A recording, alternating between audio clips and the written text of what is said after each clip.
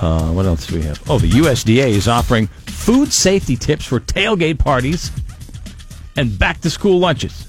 They start with thorough hand washing, Cretchy, and include using 2 sets of utensils and cutting boards for meat and raw vegetables, cooking meat to the right temperature, of course, using a thermometer, refrigerating food after 2. The agency also suggests for your kids' lunch, packing your child's perishable lunch with 2 frozen water bottles.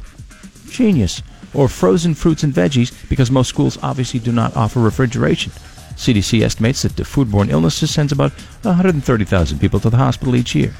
Frozen water bottles. What do you suppose the most... Oh, I'm sorry, Laura. What was that? You don't know that? That's how my mom's been packing, my dad's lunch and our, forever. Great. I haven't packed a lunch in forever. A frozen water bottle? I mean, when I pack a lunch, it's like we got a cooler. We're going, on a trip. It's not like I'm packing a lunch to bring to work. Even when we went Wednesday night to the show, I showed up with my cooler, and in it, I had my frozen water bottle, and then I had my other drinks that weren't frozen, and snacks, my protein bars and everything. Roadkill looked at me and goes...